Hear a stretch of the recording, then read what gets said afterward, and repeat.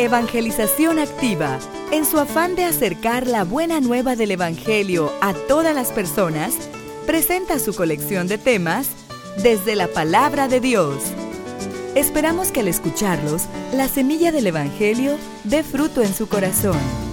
Con ustedes, el Padre Ernesto María Caro.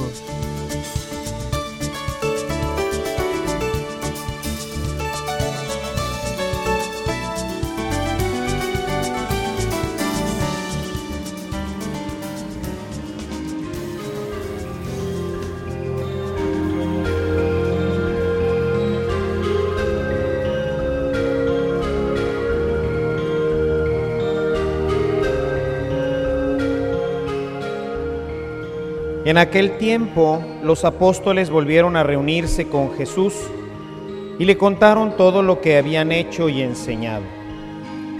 Entonces Él les dijo: vengan conmigo a un lugar solitario para que descansen un poco, porque eran tantos los que iban y venían que no les dejaban tiempo ni para comer. Jesús y sus apóstoles se dirigieron en una barca hacia un lugar apartado y tranquilo. La gente los vio irse y los reconoció. Entonces de todos los poblados fueron corriendo por tierra a aquel sitio y se les adelantaron. Cuando Jesús desembarcó, vio una numerosa multitud que lo estaba esperando y se compadeció de ellos, porque andaban como ovejas sin pastor, y se puso a enseñarles muchas cosas. Palabra del Señor.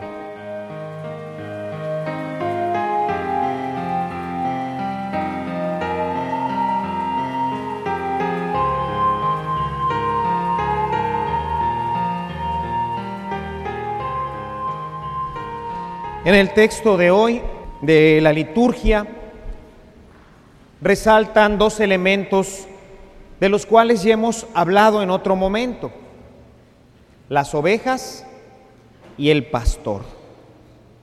Hemos encontrado en la primera lectura, tomada de Jeremías, cómo el Señor se queja de que sus pastores han abandonado al rebaño. Y esto ha hecho que el rebaño se disperse, que tenga hambre, que pase necesidad. En este texto de Jeremías, el Señor ofrece al pueblo enviarle un pastor, pero un pastor que verdaderamente ame a las ovejas, que las cuide y que las alimente. Y por eso encontramos hoy en el texto de Marcos, en esta última parte del texto de Marcos, encontramos a Jesús que, queriendo irse a descansar, se encuentra con una multitud hambrienta. Dice el texto, son de las pocas veces que Marcos usa la palabra pastor y ovejas. Es un tema más propio de San Juan. Por eso llama la atención el uso de estos textos. Y dice que se encontró a unas ovejas hambrientas y se le removieron las entrañas. Sintió compasión por ese pueblo abandonado por sus pastores. Y entonces, en vez de ponerse a descansar, nos dice el texto, se puso a enseñarles. Mis amados hermanos, hoy la liturgia, pues, nos habla a ustedes y a mí, principalmente a los padres de familia, a todos los que son pastores, al tener al cargo a los hijos de Dios. ¿Qué diría el Señor hoy de nosotros, hermanos? ¿Qué diría de ustedes y de mí? ¿Corremos el peligro de que el Señor nos hablara hoy a nosotros, padres de familia, catequistas, sacerdotes, con el texto de Jeremías diciéndonos: han abandonado a mi pueblo? Y el pueblo sufre.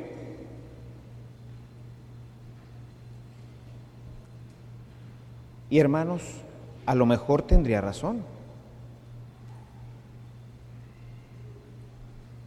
Cuando el hombre se aparta de Dios, toda su vida se descompone, como lo estamos viendo actualmente.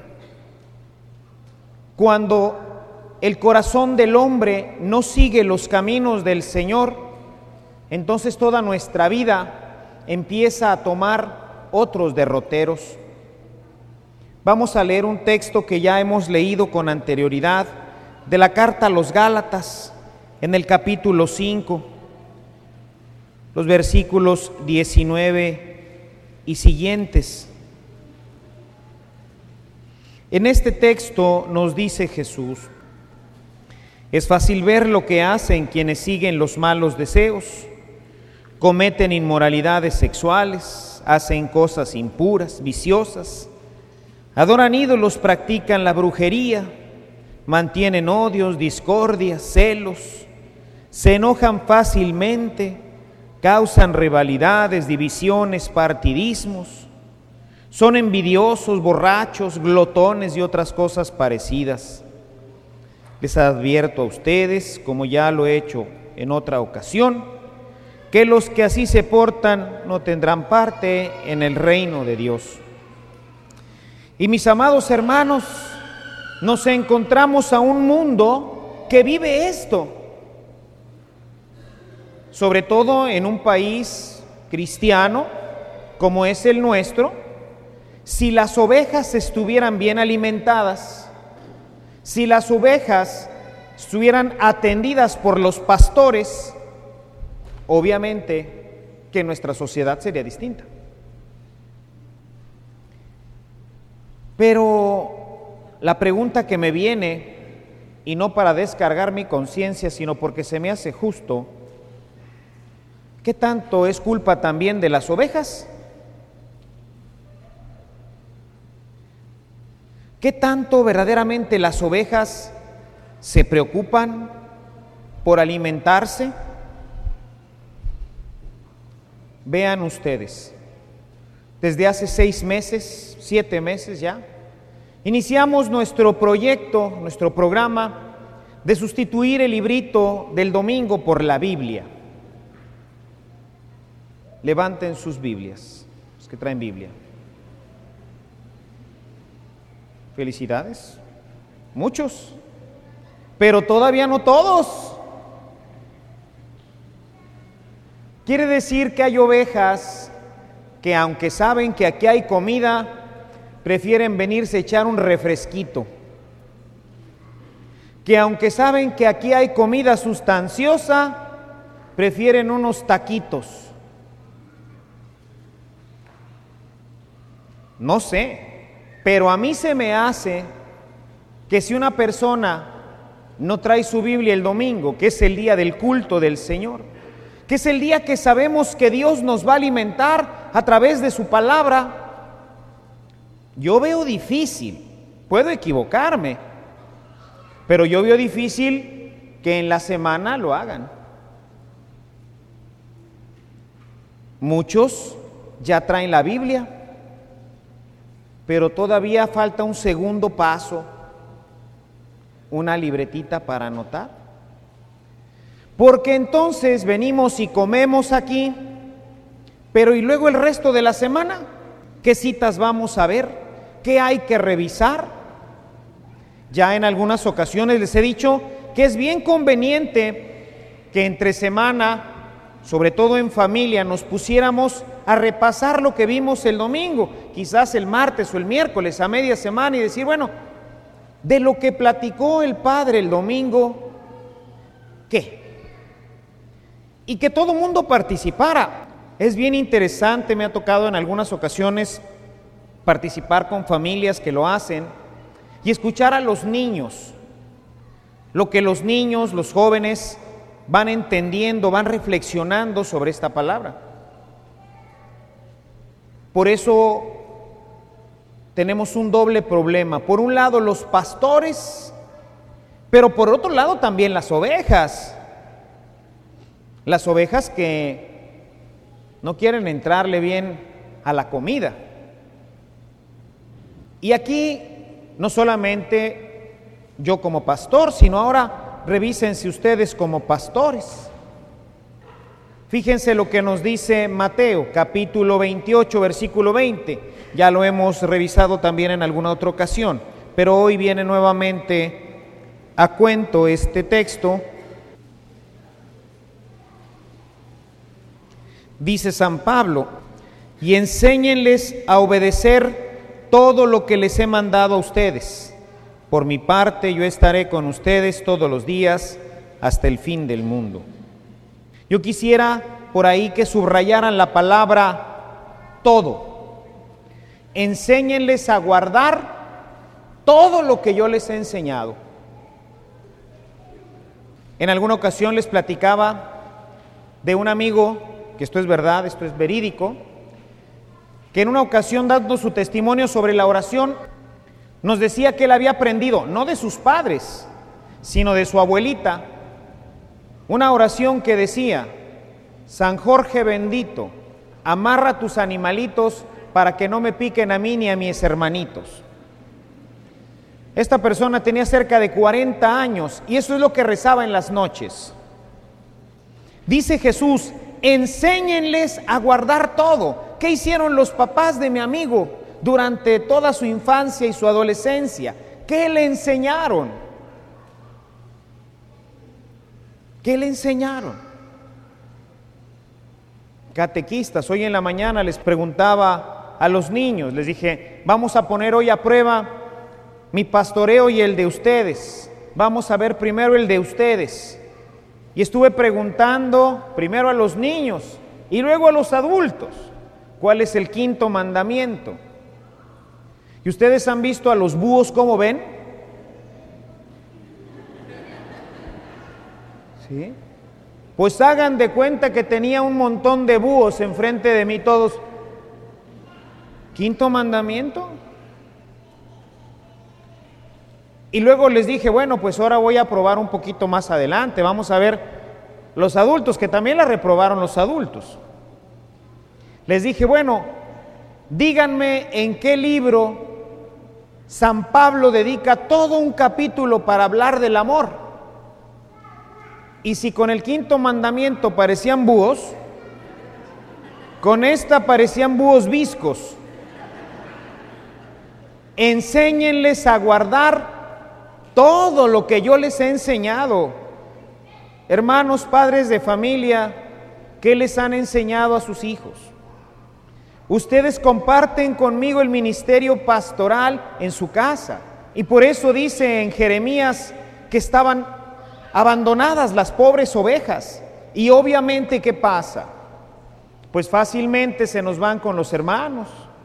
Les ofrecen ahí un poquito de carne y ahí van. O peor aún, los de la fraternidad solar, nosotros te vamos a llevar y entonces vas a conocer el infinito y no sé qué tantas cosas, ¿no? Y ahí van los jóvenes a la fraternidad solar, o se van con los brujos o con los lectores de las cartas. Ahí tienen al mariquetas esta de Walter Mercado.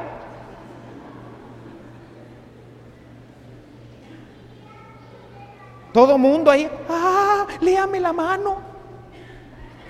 Van buscando la trascendencia, van buscando, aunque ellos no saben, están buscando a Dios, pero por los caminos equivocados. ¿Por qué? Porque nosotros pastores hemos fallado. Por eso les he insistido, tráiganse sus Biblias, tráiganse sus Biblias. Fíjense lo que nos dice San Pablo, segunda de Timoteo 4:2.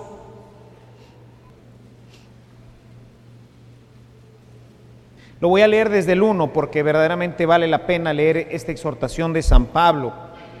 Escúchenla todos, la escucho yo también. Dice: delante de Dios y de Cristo Jesús, que vendrá glorioso como Rey a juzgar a los vivos y a los muertos, te encargo mucho, dice, te encargo mucho, le dice a su apóstol, que prediques el mensaje, que insistas cuando sea oportuno y cuando no lo sea. Convence, reprende, anima, enseñando con toda paciencia. Esta es nuestra misión, hermanos: enseñar a tiempo y a destiempo, con oportunidad y sin ella, reprender, animar, motivar. Hermanos, yo los tengo aquí, pues ahora que hemos extendido el tiempo de la predicación, 20 minutos a lo mejor, pero ustedes tienen a sus hijos toda la vida, todo el día, en la mañana, en la tarde, en la noche. Cuando la palabra de Dios no enraiza en el corazón del niño, ese niño va a ir creciendo con los criterios del mundo. Piensen, por ejemplo, en la literatura que hoy los jovencitos van leyendo, que bueno, ahora no leen nada, ¿verdad? Pero Harry Potter, el gran éxito literario, millones de copias del primer libro, los huercos se lo devoraban, gente que nunca había leído se leyó el Harry Potter. De aquí estoy casi seguro que cerca del 50%, no que lo haya leído, pero vieron la película. Y de Jesús. Y entonces vamos creciendo con todos los criterios, con los Terminators, con todo el rollo que está en la tele. Eso es lo que se va guardando. Por eso dice el apóstol San Pablo: predica, insiste, instruye a tiempo y a destiempo, con oportunidad y sin ella. Hermanos, tenemos que hacerlo. Por eso a lo mejor de repente alguien se molesta y dice: chiva, otra vez el padre se va a echar una homilía de 20 minutos. Oye, pues ya, párale, ¿no? Y luego para decir siempre lo mismo. Insiste, con oportunidad y sin ella, a todo tiempo, porque ahorita es el momento de instruir. Cuando un niño está chiquito y se enferma, la mamá le agarra y le muele la pastillita, le pone tantita miel y luego le hace así a la boca así, y luego sopas para dentro la cuchara, ¿verdad? Porque se la tiene que tomar, si no, no se va a curar. Traten de hacérselo a uno de 18. Ya no, ¿verdad? Lo mismo pasa con los muchachos. Van creciendo sin la palabra de Dios en el corazón, van creciendo como ovejas descuidadas y fácilmente son presas del lobo. Y luego, claro, los papás están pues jalando de los pelos, porque el huerco es un desobediente, es un irrespetuoso, está metido ya en cuestiones de borracheras, llega a las no sé qué horas de la noche, problemas de indisciplina en la escuela. Y ya en ese momento, pues lo único que queda es llorar y orar para que Dios lo rescate en algún momento, de alguna forma. Y mientras, irresponsabilidad en la casa, gritos y sombrerazos, porque se hacen, es un mundo muy difícil, muy egoísta. Hoy se los escribía en la hojita amarilla. En cambio, si ese niño desde pequeñito tiene plantada la palabra de Dios, si los pastores se encargan todos los días desde pequeñitos de irles enseñando, cultivando en ellos el amor a la palabra, mis amados hermanos, difícilmente habrá graves problemas en la casa y estaremos protegiendo a estos niños para que en el futuro puedan crecer sanos. Dice por eso San Pablo: insiste, predica, con oportunidad y sin ella. Porque como dice San Pablo, esta es nuestra obligación. Vamos a leerlo. Primera de Corintios, capítulo 9, versículo 16.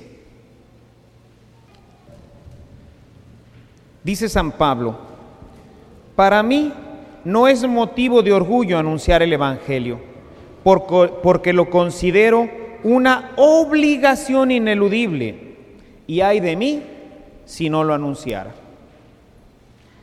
Amados hermanos, es obligación de ustedes y mía, de todos los pastores, anunciar el Evangelio, principalmente ustedes a sus hijos y yo a mi comunidad. Este es nuestro compromiso y es una obligación delante de Dios. Por eso me he comprometido a enseñarles un poquito más, a que conozcan la Biblia, a que aquí con ustedes podamos ir viendo lo hermoso y lo maravilloso que contiene la Escritura. Les he ido dando en diferentes ocasiones tips elementos de la Escritura para que luego ustedes en su casa lo hagan con sus hijos. Trato de motivarlos todos los domingos para que luego ustedes vayan formando en su casa a sus hijos conforme al Evangelio. Porque, mis amados hermanos, lo importante es vivir cristianamente. Ahí está la felicidad, en la vida de todos los días. Eso es lo importante, lo bello del cristianismo, que no es algo que me tengo que aprender y luego pasar un examen. No, es algo que va entrando en el corazón y que va transformando mi vida, que me da fuerza para enfrentar los problemas, que me da serenidad en los momentos de dificultad, que me hace ser plenamente feliz. Las ovejas están buscando alimento. Comprometámonos, mis amados hermanos, ustedes padres de familia y yo como su pastor, a ayudar a nuestras ovejas a que se alimenten sanamente con la palabra de Dios, a que no tengan que andarlos buscando con los hermanos separados, a que no tengan que andarlos buscando en las fraternidades del sol o con los testigos de Jehová o con tantas otras cosas que hoy el mundo les ofrece como comida que no alimenta. Si nosotros les damos de comer, nunca buscarán otro alimento. Y lo más hermoso, cuando el Señor nos llame a cuentas, no nos considerará como los malos pastores de Israel, sino que nos dirá: siervo bueno y fiel, qué bien que cumpliste tu misión, pasa al gozo de tu Señor. Que cada uno de nosotros respondamos también como ovejas y no seamos rejegos, sino que respondamos a esta invitación de Dios para conocerlo y para amarlo. Alabado sea Jesucristo.